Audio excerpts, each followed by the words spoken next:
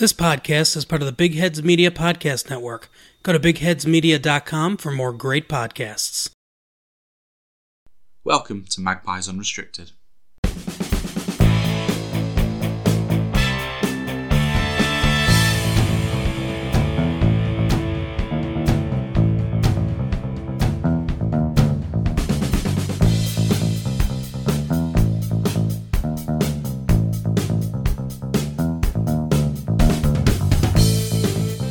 Hello ladies and gents, and welcome to Magpies Unrestricted, where we'll be talking all things Newcastle United. I'm your host Chris Simpson, and joining me as always is Cara Thistlethwaite. Hello. And we've got a special treat for you this week, listeners. We spoke to Brentford fan Chris Scott about the 3-3 draw between the Magpies and the Bees, and featuring a special guest appearance from Isla Scott, who is an absolute Brentford obsessive, who's had a season ticket since the age of 4. So we hope you enjoy, listeners. Take it away, Chris. Okay, and joining us today is Chris Scott, a Brentford fan. Thanks for being here, Chris. It's great to have you on. Great to have another sort of fan's perspective on the show. And, you know, Brentford, you've been through sort of a lot in recent years. Obviously, you had that sort of championship. You had that promotion, heartbreak in 2020, just missing out on the playoffs. Just missing out on automatic promotion. And then obviously losing to Fulham in the playoffs. Been there. Yeah, I think you can relate, can't you, as a Leicester fan? Yeah, multiple times. And then, of course, last season you get to the playoffs again, and this time, obviously, you come through against Swansea, and then you've had a great start to the season. How's the last couple of years been as a Brentford fan? Sure, it's one of those weird things. With the benefit of hindsight, you're actually you'd never say you're grateful to lose a playoff final to Fulham, but to have lost in an empty stadium as opposed to winning when you're being there, and then to have had, our sort of first season in the Premier League would have been pretty much completely behind closed doors. Actually, it's probably worked out. In hindsight, it's worked out quite well to do it this way. So, being at Wembley, even the sort of slightly surreal Wembley with, I can't remember, it was 10,000 people in it. So, cavernous and empty. It was still, a fantastic day, and obviously, it's a slightly surreal experience. We sort of took a break with a fantastic performance beating Sheffield Wednesday at Griffin Park. And I remember on that day having, we sort of stayed a bit later, took some photos, but just had that nagging feeling it was going to be the last time we got in there. And then you sort of step away from being in basically a Victorian football stadium with the kind of facilities you expect that go with it, to sort of stepping into this surreal modern arena. You get a lift up to the seats if you need it. Children can actually use the toilets without fearing for their sanity. So it's good.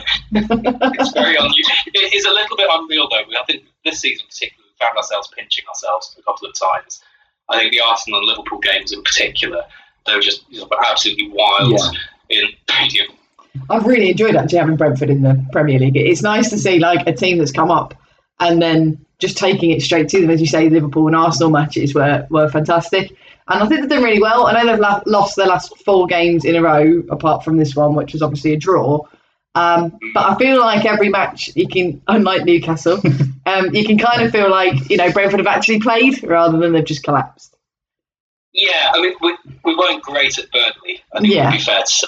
And it's a weird one because, certainly the Chelsea and the Leicester games, I thought we deserved something out of them. When the end of the Chelsea game, how we didn't score, I will never understand for the life of me. But it is one of those things where you have to be a little bit objective and sort of remember there aren't points for artistic merit, and you accept that in a low-scoring sport. If you talk to Brentford fans, we're all now totally versed in the metrics of understanding it's a low-scoring sport. Randomness goes through, so you look at the underlying performance as your better indicator of actually where you are. And the underlying performance is good still. It just happens that you get randomness. You take a Leicester game. When you've been in the Championship, you're not used to having a player like Yuri Tielemans who's just going to whack the ball with perfect technique from the edge of the box on a loose ball. So things like that will happen. But we're just going to enjoy it anyway, whatever happens, really. I think you're safe. I don't think you have to worry about being in the relegation zone at the moment. So, I would certainly swap places with you. I mean, of course, you've obviously got 3 wins already. We're still waiting for our first victory of the season. And I mean, obviously we've seen in recent seasons, like, Leeds obviously came up, did really well. Sheffield United the season before that. And then obviously we see Brentford have such a good start to the season. As we said, I know maybe not the performances, because as I said, I think you've probably been better than those 4 defeats have suggested, but certainly the results obviously have tailed off a little bit, but I think we could still see Brentford go on and obviously have a really good season. Obviously, you've stopped the rot now with those defeats, with this draw against Newcastle.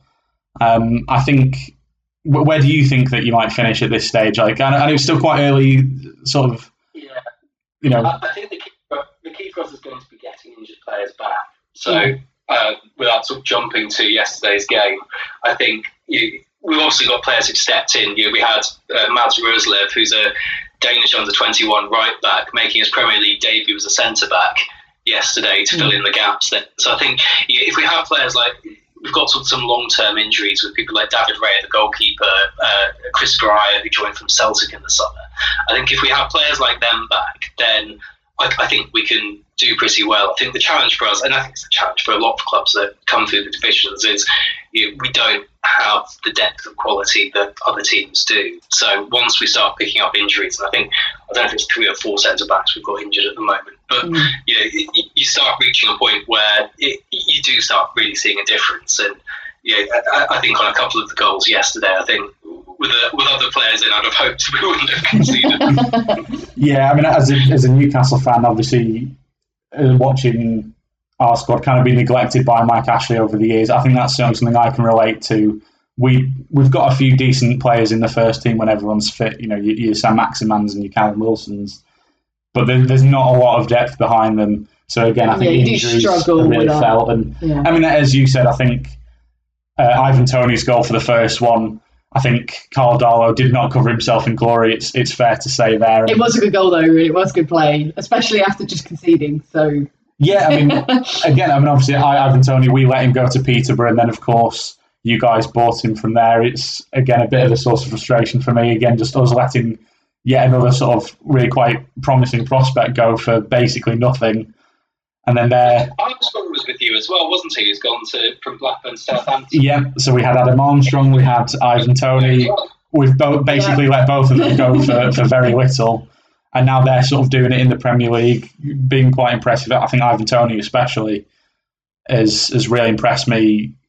That's 2 seasons actually, because he 31 goals last season for Toney? Yes. Yeah. So very decent haul. Yeah. And we've been kind of mucking about. I mean, obviously, Callum Wilson, I think, is a really good player when he's actually on the pitch, and he's a little bit injury prone. But beyond that, I mean, we've had Dwight Gale, who, again, decent Championship striker, but clearly not up to it, I think, in the Premier League. And then we had half-fit Andy Carroll, who would literally come on for about 2 minutes here and 3 minutes there. So I think I would have loved it if we'd have actually kept Ivan Toney, to be honest. But we spoke about it before, though, Newcastle's lack of investment in the youth team. And they just don't bother building up a player. They just have them, they sell them on. But I mean, it was nice in the first 10 minutes, to see Lascelles actually do something, and Richie getting involved as well. Yeah. And then obviously it's basically the spine of the team that came up from the Championship, isn't it? Yeah, and I think, again, that's part of the problem is, I mean, I think Lascelles is a decent player. He's certainly, I mean, he's not a perfect defender, but I think, as we saw under Rafa Benitez, with a good defensive coach, I think he can be a good player. But yeah, exactly. It is that sort of Championship spine kind of running through the team. Improved a little bit here and there with adding Joe Willock in the summer and Wilson's come in. But yeah, there's a lot, especially in the defence, and as I said, in that sort of spine, there's a lot of Championship players that we haven't quite sort of moved on from yet. So that's something that we'll hopefully be able to address now, sort of moving forward. Maybe you'll buy Ivan back. I mean, if we do, it'll cost a lot more than we sold him for to Peterborough, I think. But I mean, it was great. It was great breakaway play for that first goal for Brentford, and then obviously the 31st minute as well. Was it Henry? Rico Henry as well. Yeah, scored the second one. Because I mean, we were following the match, and just had that briefest moment at 1-0 where I was happy. Yeah, so basically and then that was quickly snuffed out, and then we were out at having a meal in a pub or something, and then it was just a minute of, yes, we've scored a goal, and then 5 minutes later, just a phone was just pushed away. I think it typified the game how much Rico's goal. Not quite a carbon copy because there were right foot, left foot shots and volleys and headers, but your third versus our second, they were all sort of same area of the pitch, balls past defenders, but the player running in untracked. I think in a way that kind of typifies. It was two teams who were a little bit better going forward than trying to defend yesterday. Very much so. I mean, it was a great cross, though. It really was a great cross. There was some good balls played into the box yesterday, and I think that's the thing with us. I think you could see Eddie Howe's impact. Obviously, he wasn't in the dugout because he tested positive for coronavirus on Friday, but he's had a couple of weeks on the training ground over the international break, and you could certainly see. I think we were a lot more attacking and a bit more positive, trying to play a bit more on the front foot than we were under Steve Bruce and then Graham Jones. But there was problems at the back. I mean, I think you just sort of tore us open a few times, really. And I mean, obviously, it was a really exciting game, proper end-to-end stuff. But as you said, definitely we're a bit porous at the back. I mean, 27 goals we've conceded now in 12 games, still waiting for our first clean sheet, which is a little bit worrying. I mean, you're missing Dubravka still, which is massive because... Yeah, I mean, I think if he'd have been in goal, I think he probably would have dealt with the Ivan Toney one. I think we have missed him a lot this season. I mean, he's been on the bench the last couple of games, so I'm hoping that maybe against Arsenal next week he'll get the nod and he'll be fit enough to start. But again, it's sort of going back to that lack of depth. It's a couple of injuries to key players, and the as you said, that lack of depth is really exposed. What happened to Freddie Woodman when you tried him? Because he obviously was Swansea last year, and we got to enjoy his final performance in the playoff final, which was good. Have you actually tried him this season? Yeah, so actually, the first 3 or 4 games of the season, Darlow was also injured, so we actually had to rely on Woodman, and I was quite excited to actually sort of see him in action in the Premier League. And obviously, we didn't keep, in the sort of 4 games he played, we didn't keep a clean sheet. I think he was a bit unlucky in a couple of them, because I felt like those early performances of the season, I felt like we did play quite well, and again maybe didn't quite get the results we deserved. I think it was in the very opening game against West Ham. There was where we went 2-1 up. I think we were 2-1 up at half time, and then we collapsed. I think we lost 4-2 in the second half. But it all started when we gave a penalty away. I think Woodman saved it, and then I think it was Matt Ritchie who was just completely asleep on the rebound and just let, I can't remember who it was now, but whichever West Ham player it was, just running and sort of tap it in. And I felt really bad for Woodman because he'd kept it out. He'd played well, and then as I said, then we go on and just collapse. And so I think he was kind of thrown in the deep end a little bit. As I say, he does not get a lot of protection from this defence, this sort of championship defence that's in front of him. And then eventually, then Darlow came back, and he's sort of just gone back to sort of not being used anymore, which is a bit of a shame. But definitely, we need Dubravka back as soon as possible, I think, because he is, in my opinion, one of the better goalkeepers in the Premier League. I mean, again, he's not perfect, but I would probably put him in the top half of sort of Premier League goalkeepers. I mean, I don't think that'll necessarily be enough to get us a result against Arsenal next week. But long term, if we're going to have any chance of staying up, and I think those odds are stacked against us now. I mean, even if we do go on a bit of a spending spree in January, I mean, so we've still not won a game yet, so we might be too adrift that even a bit of a spending spree might not help us too much. If we are going to have a chance of staying up, we do need Dubravka back in the team. But it's a bit of a shame about Woodman, because I was excited to see him, and just a little bit of a shame as they just sort of thrown in at the deep end the way he was and with no protection, because I would like to see him given another chance, but maybe when we're a little bit stronger at the back as well, and maybe when there's a bit less pressure on him to perform, because I think he does have potential. I I thought your prospects depend pretty much entirely on what happens in January now, because I mean, we will remember the Bournemouth teams, even when they stayed up, they weren't renowned for being the most defensively solid. I think we could probably safely say.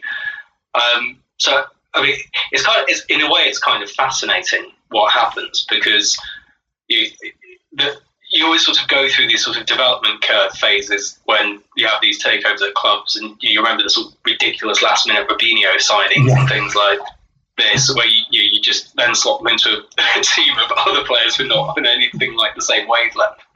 So I mean, I suppose it's going to be a case of, is it sort of bringing in players who can really sort of dig in and help from the start, or is it? It's kind of like, I don't know, it's like a tipping point. You almost need two players at once to agree to join and know that other players are coming in too. Otherwise, you just basically, who will just take a ton of money to have a go at it. Yeah, I mean, I think, as you said, in terms of, I mean, that was the thing I thought with the Eddie Howe appointment. I was excited because I think he's a good young coach. I think the fact that he kept Bournemouth in the Premier League for 4 seasons before they finally went down, I think is quite a remarkable achievement, and they did play some good football. On the other hand, as you said, they were not particularly solid at the back, and obviously quite different from Unai Emery, who of course was linked before we then went with Eddie Howe, who would have been a bit more sort of defensively minded. And certainly the defensive side is where we're definitely the weakest at the moment. And I think that's definitely an area we need to target in January when we do go and buy players.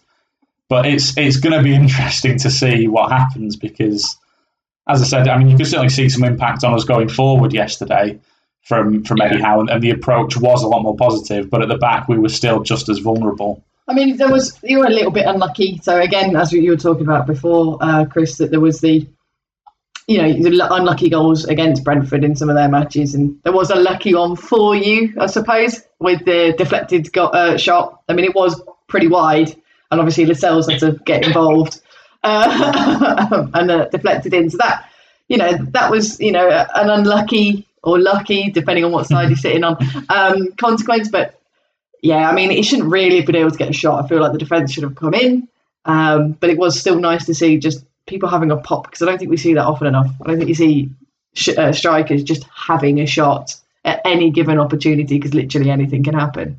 Yeah. So, yeah, it's one of those things. I think, yes, I think obviously from our perspective, obviously that any sort of own goal like that is quite unlucky. But on the other hand, sort of, letting teams get in the position where they can do that, that all starts from, not being as organised as you could be at the back, not closing people down as quickly as you could. And that's something we're definitely going to have to improve on in the next 6 months if we're going to have any chance of staying up. I mean, if we do go down, I am fairly confident we can bounce back. I mean, Eddie Howe obviously has experience of the Championship, and we've done it twice before since Mike Ashley took over, because he got us relegated twice, which I'm not still bitter about.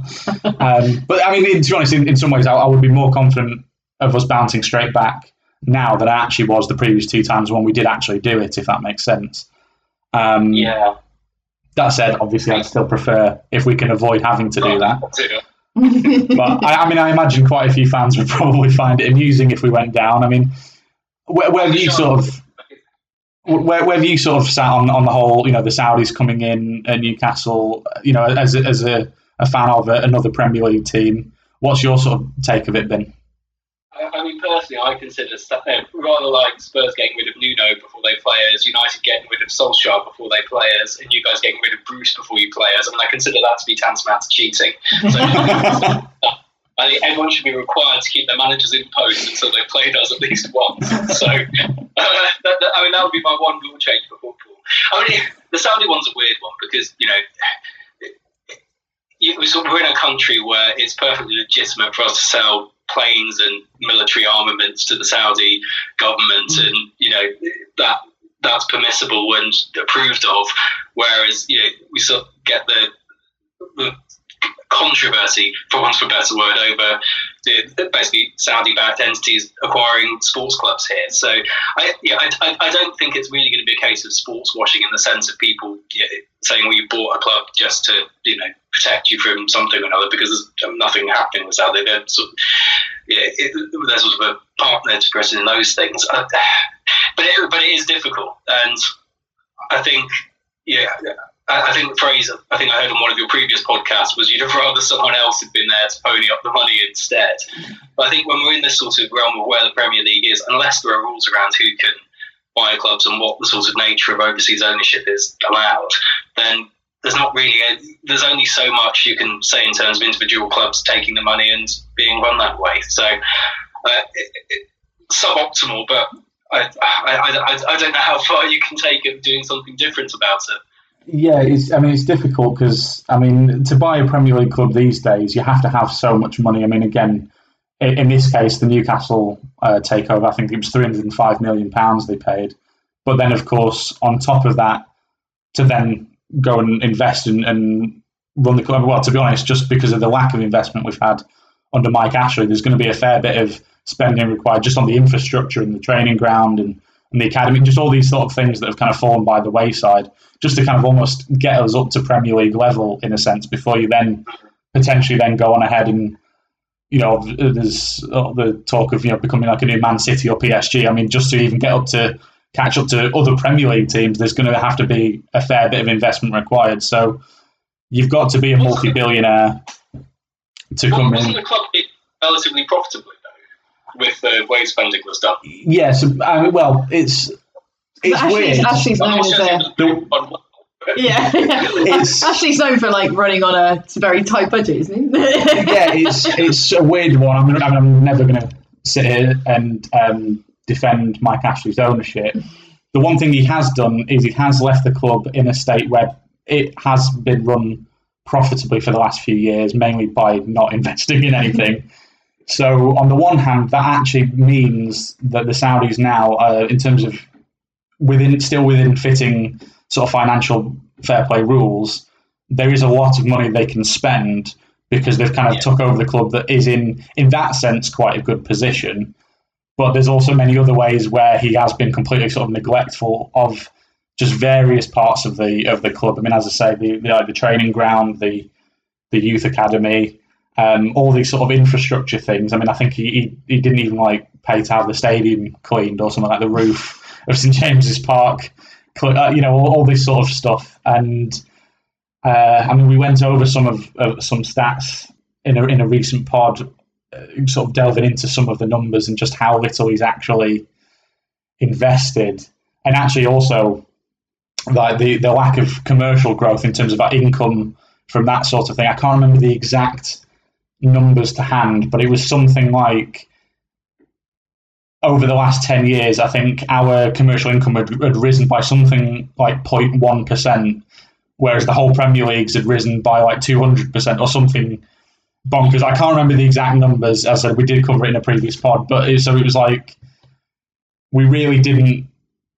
I guess I said, in one way, he sort of left the club actually in a decent position for a new owner to come in. But in the other hand, he didn't take advantage. There's also lots of other ways where actually it's maybe not as optimal for a new owner coming in because they're going to have to now increase all this commercial income and revenue.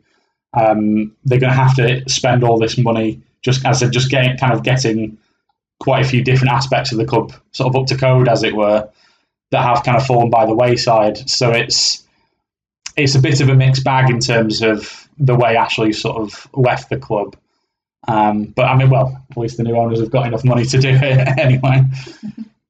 True, and the capital expenditure stuff, that's outside of FFP, so you can do the training ground and the stadium. So does that mean including putting in a lift for away fans at St James? Is that something that could potentially be added to the list? You'd hope so, wouldn't you? Because that is, we've done the stadium tour at St James's Park, and obviously we've attended games that are just up in the gods, and it's a lot of stairs, isn't it? I think it's not just that, it's like the vertigo. It's when it's coming back down. You can go back up, that's fine. But it's the coming down when you look down, and it's whoa, they're quite narrow stairs, and that's quite steep, and there ain't any handrails other than people. Because we did that at the new camp as well, and that was quite terrifying. All I can say is just like a helter-skelter on the side or something, charge £5 to go down that way, and two birds, one stone, so your commercial revenue's up, and you're sort of sorted for the egress from the stadium. It's great, but there's always going to be that one person who thinks they can definitely do it, and they're not. You've seen the fans. No offence to the fans of Newcastle, But I mean, there's always a lot of white bellies. That's honestly that's a good shout though. I have to say that could revolutionise like getting in and out of stadiums. Like just get on the side and boom you out. I'm not sure I'll give up the day job for architecture just yet. But you never know. I mean, honestly, I suppose if any Premier League club was going to trial such an idea, it probably would be Newcastle United. I mean, we're a bit of a clown car, aren't we, as far as clubs go? But oh dear. But yeah, I mean, I think a point, yes, just sort of going back to yesterday's game, I think a point probably was a fair result for both teams. Obviously frustrating from a Newcastle perspective not to get our first win of the season. That wait continues. And probably in one of your better performances as well, to be fair. And we have been gifting first wins of the season to teams of late. So, it could have been a Christmas present. It could have been a Christmas present. Yeah, and I mean, especially, with some of the other results we saw yesterday, obviously we had this sort of crazy, almost sort of historic day yesterday where 3 managers all made their took charge of their first games yesterday. Obviously, Aston Villa beat Brighton in Steven Gerrard's first game. Norwich beat Southampton in Dean Smith's first game. So again, 2 of the teams kind of directly above us in the table. Burnley drew. Claudio Ranieri's still winning. So yes, I mean, I have to say, just as someone who isn't a Man United fan, that was very funny. And I wish Watford all the best because I do have a bit of a soft spot for Claudio Ranieri. But seeing them get a 4-1 win to again move further away from us was quite. There's that really sort of reductive approach to looking at football where you're basically trying to think which 3 teams can you finish above. And I mean, it's not a phenomenon. It's quite a few years since we last had a relegation battle. And even the last relegation battle, it wasn't so much a battle as just waiting for it to happen, which is obviously League 1 to League 2 back in the glory days. But things like Norwich and bringing in Dean Smith, annoyingly, we know he's a really good manager, and I kind of ordinarily want him to do well. Ranieri, I don't know, 50-50 chance it'll go really, really well and they'll be in the Champions League, or they'll just go straight down. But we're sort of reliant on clubs making more bad decisions. So, in terms of booking those 3 slots out for everyone else, I have a horrible suspicion that it may come down to one of our teams for the final spot, but we will see. Yeah, it's going to be. I mean, you've been thinking that from the start. Oh yeah, I mean, honestly, yes. I mean, starting the season with Steve Bruce. I mean, after last season, it was a weird one because we ended up finishing 12th. So if you just looked at the table, you could probably think, all right, they kind of just had an average sort of season. That's kind of where they should be finishing. But then if you actually looked at the results, we had a run in the middle of the season where we won 2 games out of 19.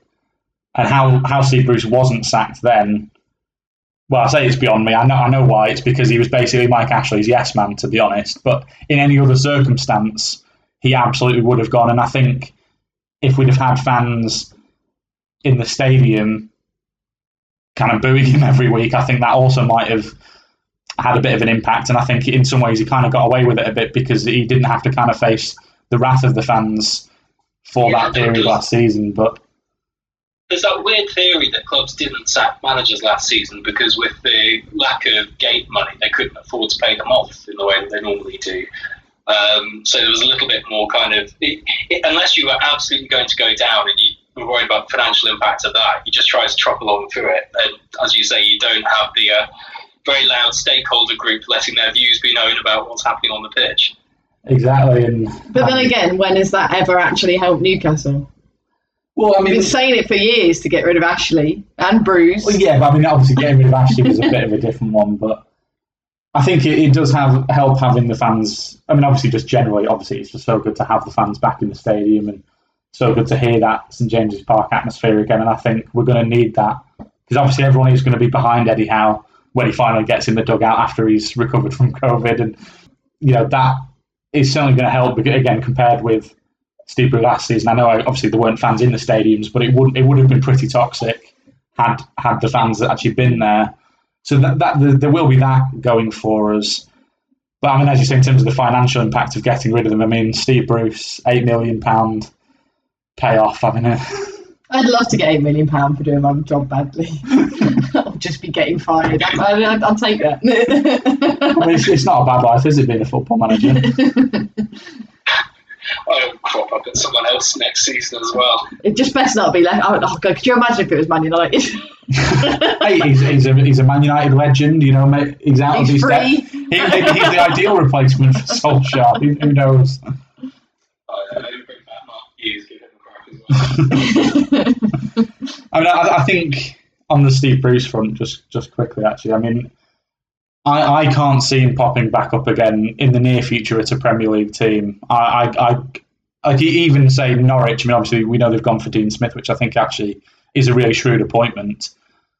But the fact that I think Bruce would probably never have even been considered, I think, is a bit of a testament to how poor a job he's done at Newcastle. I know he's had his defenders in the media, and I mean, I'm not one of those fans who never gave him a chance. I mean, obviously, it was a bit of a step down from Rafa Benitez. I mean, there's no getting away from that. But, you know, I wasn't one of the fans who was sort of abusing him immediately and, you know, that sort of thing. I did give him a chance, and unfortunately, it just didn't work out for him, which is a shame because, you know, he's a Newcastle fan at heart. But it just didn't work out. But all the pundits and, you know, come out and, like, for example, again, because we finished 12th last season, they'll say, oh, you know, he did a great job. It's like, genuinely, I can't think of a single Premier League team that would consider him, you know, if a vacancy came up. I think a lot of it comes down to it's a tough gig because, I mean, if the infrastructure and the spending and the development isn't there, then that is going to have an impact on what he can do as a manager at some point. But I think Benitez has obviously been okay, but beyond that, I think you guys do have a bit of a reputation for ending managers' careers, don't you? Poor Alan Pardew, wherever he is now. Yeah, I mean, as you said, there's no getting away from it. Managing the club since Mike Ashley took charge absolutely can't have been easy for any manager, as you said, because of that lack of infrastructure, that lack of spending. I think what's not helped Steve Bruce is, and like Sky in particular, they seem to love comparing, like, say, Steve Bruce's record with Rafa Benitez's because they know obviously the fans have very, very different feelings for those two managers, and then they'll look at the records and they'll not be actually like that different overall. So they'll be like, oh, why did they hate Steve Bruce? Why did they love Rafa Benitez so much? I think the difference was obviously, as we talked about before, there's definitely some championship players still very much in that first team, but it really was a championship team when Rafa Benitez was in charge of it, whereas Steve Bruce did have something like £160 million spent on the team over a few years, mainly out of necessity because it did get to a point where even Ashley had to dig his hands into his pockets. But, you know, Rafa Benitez didn't have Callum Wilson, he didn't have Sam Maximan. He had Almiron for about a month, you know what I mean? Like all these sort of slightly better players that have come in, Joe Willock as well, they weren't around when Benitez was in charge, and he did get more out of, well, ultimately just a worse crop of players, essentially. That said, as I said, Steve Bruce, he wasn't great circumstances. I think he will come back. I think he will manage someone in the Championship, and he's got a good record in the Championship. He's got several promotions under his belt, and I think he will bring someone else up and have another crack at the Premier League. And I do wish him well, which again probably puts me somewhat in the minority of Newcastle fans. But I can't say he did a great job, and I am. If someone gave me an £8 million payoff, I'd just travel the world watching cricket all year. I think the idea of going into the Championship, putting up with the Saturday, Tuesday, Saturday schedule of games again. I just think enough's enough. It's time to watch cricket. I think I'd be right there with you, to be honest. £8 million, that'll do me. I don't need that stress of managing in the Championship again. But they're a funny breed, actually, football managers, aren't they? But actually, speaking of ending football managers' careers, one thing Cara and I we are both certain of is that at some point in the next few years, Jose Mourinho will rock up at Newcastle. And some would argue that his career is already kind of over anyway, but maybe we'll be the final nail in that coffin because I think the magic's gone. But I could definitely see him now that we've got money and we've got that backing. I could definitely see him in a few years' time rocking up at St James's Park. Well, yeah, I mean, it's difficult. I mean, do you see sort of Eddie Howe as a sort of transitional figure to the point that you guys kind of sort of get if we sort of loosely band Mourinho in that sort of elite group of super managers, I mean, is that the kind of way it's going to pan out? I think possibly. I think long term, I mean, obviously it'd be fantastic if we can kind of actually just build something around Eddie Howe and go from there, because I think that actually would be a really good way of doing it, I think. But I think it possibly, I think he is maybe kind of, by the ownership, I wonder if he is maybe kind of being viewed a bit as a sort of stepping stone to that sort of, as you say, that kind of more elite tier of manager, which if the long-term plan is for us to become a sort of new Man City, PSG super club type entity, then I think that's what they'll be hoping for. But I think because of the situation we were in and the fact that there is going to be whether we stay up or not, there's going to be such a rebuild required throughout the club and especially in that squad. I think there was always going to be like some sort of like intermediary, like certainly like a higher level than Steve Bruce, I think. But yeah, that sort of intermediary manager who will kind of, he'll do the hard work of that rebuild. And then when things maybe slightly go wrong, they'll get rid. But then they'll probably be looking to get, I said maybe a Conte, depending on what happens at Tottenham, or probably a Mourinho, to be honest. Even though I think he's a bit of a busted flush, but he's probably still got enough clout that. If Howe can tough out for a couple more years, there'll be another German elite coach. Hello, you one's there. There's no one that into the room behind me. So yeah, we give it a couple of years, it'll be the next generation come through, because I think people are running out of elite coaches to target at the moment. Yeah, I mean, it'll be interesting to see who Man United go for now that Conte's been snapped up by Tottenham. Literally, if they'd have just made this move a couple of weeks earlier, they could have had Conte, who I think is one of the best managers in the world at the moment, and one of the few managers within that elite bracket who was actually available. I have no idea who they might go for now. You think it's going to be Rodgers? I think they might try and poach Brendan Rodgers, because I don't know who else is actually who they might go for who isn't already currently in a job. He is in a job though. That's what I'm saying. Is that I think they might have to go for someone who's in a job. Zidane. Well, Zidane, I think, is the only one who maybe isn't currently in work. I have my reservation, which I know is crazy to say, because he won like 3 Champions Leagues in 3 or 4 years at Real Madrid. But I have my reservations as to whether he can really replicate that anywhere else. I think he was a bit of a perfect storm for him. Well, I think with Madrid, he has an elite squad that had fallen out with a certain manager whose name may already have come up in the course of this conversation. I think that's a very different proposition to trying to get Scott McTominay and Fred to close in midfield and get the ball forward. So, as a thing to say, it's Madrid. It was his club. He's got that sort of legendary stellar status there.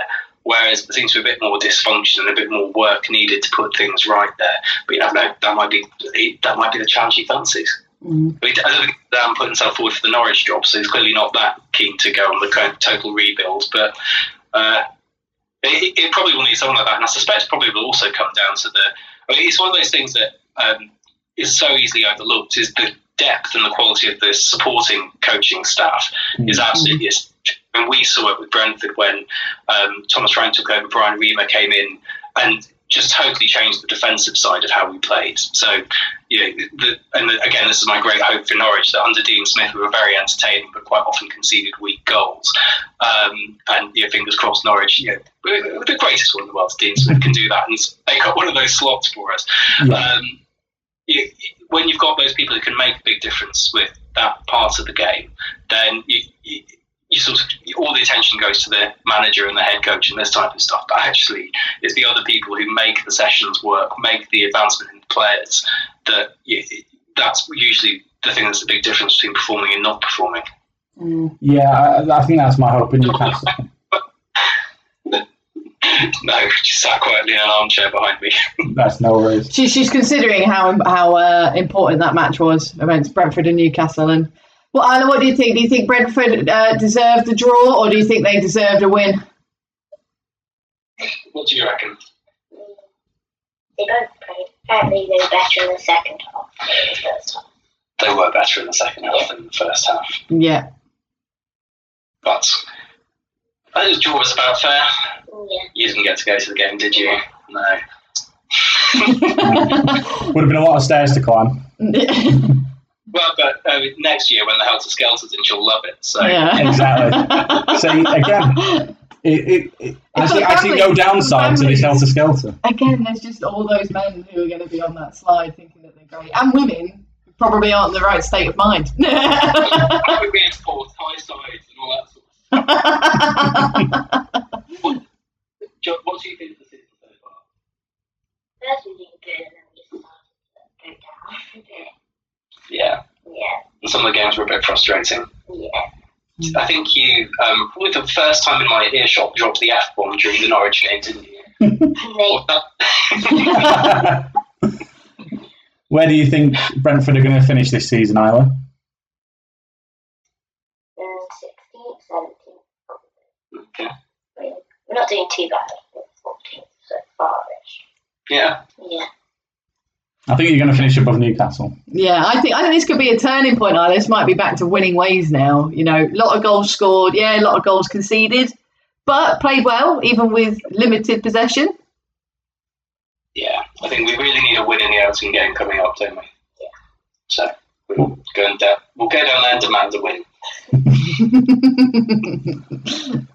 All right. Well, thanks so much, guys, for being on the show. It's been lovely to have you, and lovely to just have some more perspectives and some more voices on the podcast. And not just me being negative. It's always been nice. we really appreciate you coming on and speaking to us today. Thank you very much. So thank you for having us, and good luck for the season. Although, if you do want to take one of those 3 relegation slots, absolutely be my guest. I think there's a good chance that we might.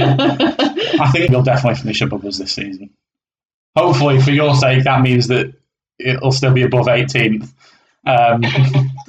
If we finish 20th and you finish 19th, that's no good. But Go for a Southampton slide. yeah, we always live in hope of a Southampton slide. Brilliant. Well, nice talking to you. Good luck. But enjoy January at least. Hopefully, I mean, yeah, it's not a month we've had a lot of joy in last few years, so it'll be interesting to say the least. I just want something to talk about during that lull in the season, just something other than, well, we've lost again. All right.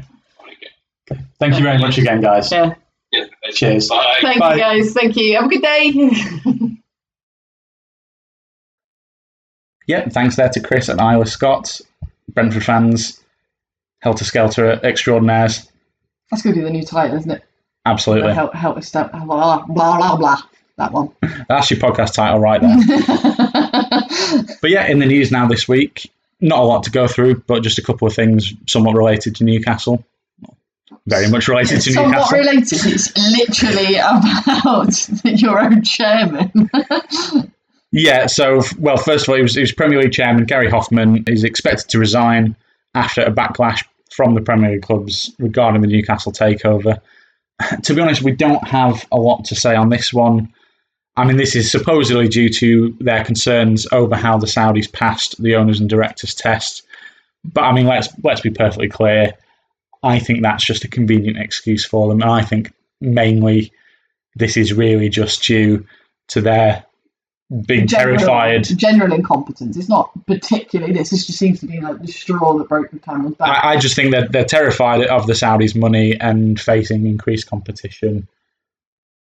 If we actually do start spending in the transfer market, to be honest, and I think the human rights issues, whilst completely valid, any concerns over them might be, I think that's kind of being used as a little bit of a convenient excuse here.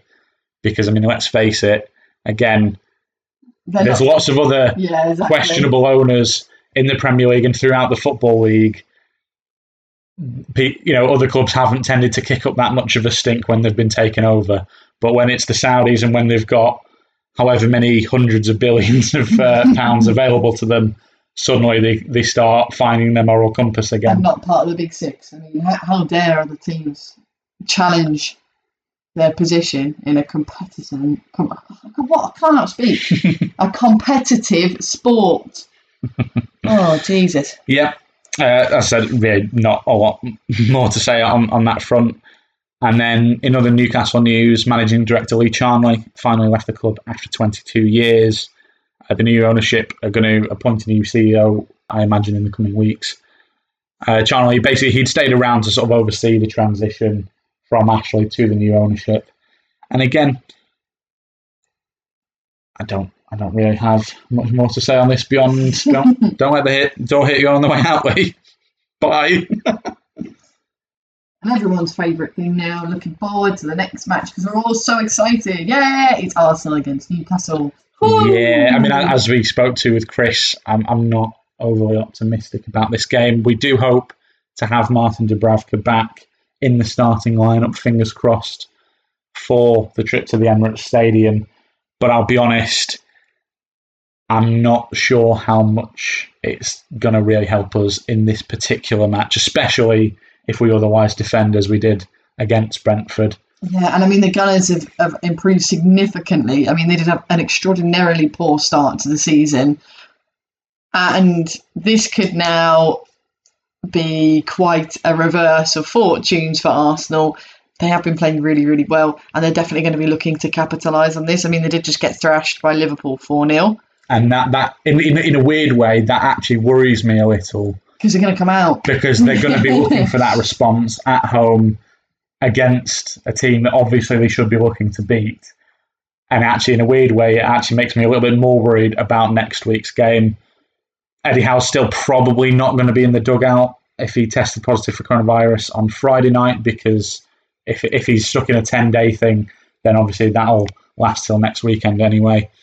And I think the main reason that I'm not optimistic, I mean, we talk a lot about Newcastle's record against upcoming opponents, and I mean, let's be honest, listeners, they're rarely positive.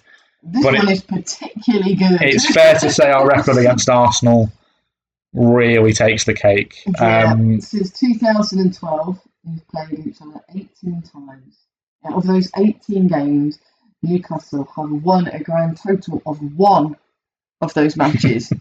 I mean, you haven't even scored against Arsenal in their last 6 meetings, despite the fact that Arsenal have not been great at defending for those 6 years. Well, to be honest, Arsenal haven't been good at defending for, you could argue, about 14 years. But I wanted to go. That's just the last 6 meetings, not the last 6 years. That's only the last couple of years. But let's face it, Arsenal have been pretty porous at the back for quite a long time. The fact that we, as you said, haven't even managed to get on the score sheet against them of late, not great. But actually, just to put our record against them since 2012 into further perspective, yes, we've only won 1 of those games, which is awful enough as it is. I mean, even against a team of Arsenal's calibre, you would expect to have won at least a small handful of those. But it's just in case you're thinking, well, maybe they got a few draws, listeners. Oh no. Oh no. That's played 18, won 1, lost 17. Yeah, there isn't a middle ground. There is no middle ground. It's just not good. I mean, in 2011, when we drew 4-4 with Arsenal, that famous game when we came back from 4-0 down at half-time to draw 4-4, let's not beat around the bush. This is one of the most remarkable results, I think, in Premier League history. Certainly one of the most remarkable games in Premier League history, and certainly beloved by Newcastle fans. Even though they didn't win. Well, it's not. It was a great match. It's not often you can say that about a game where you're 4-0 down at half time, but ultimately, and to be honest, actually, we should have won because we hit the post when it was 4-4, and we should have won 5-4. Breathe, I can see the tension. But if you told me then, all right, well, for the next decade, you're only going to actually go and beat Arsenal once. I mean, God the Lord. So, yeah, not too optimistic. It's going to be, obviously, anything we get next week against them is going to be a bonus, but it's the games after that. It's the game against Burnley, it's the game against Norwich. Those 2 teams directly above us in the table, they're going to be absolutely make or break for us, because if we can't get wins in those games, and certainly if we lose either of those games, that's going to be an enormous blow. So that's where really we're going to be looking for Eddie Howe to guide us to those, well, hopefully first 2 wins of the season, but I'll take 1 at this stage, just anything. But we're just going to have to wait and see. I look forward to that podcast.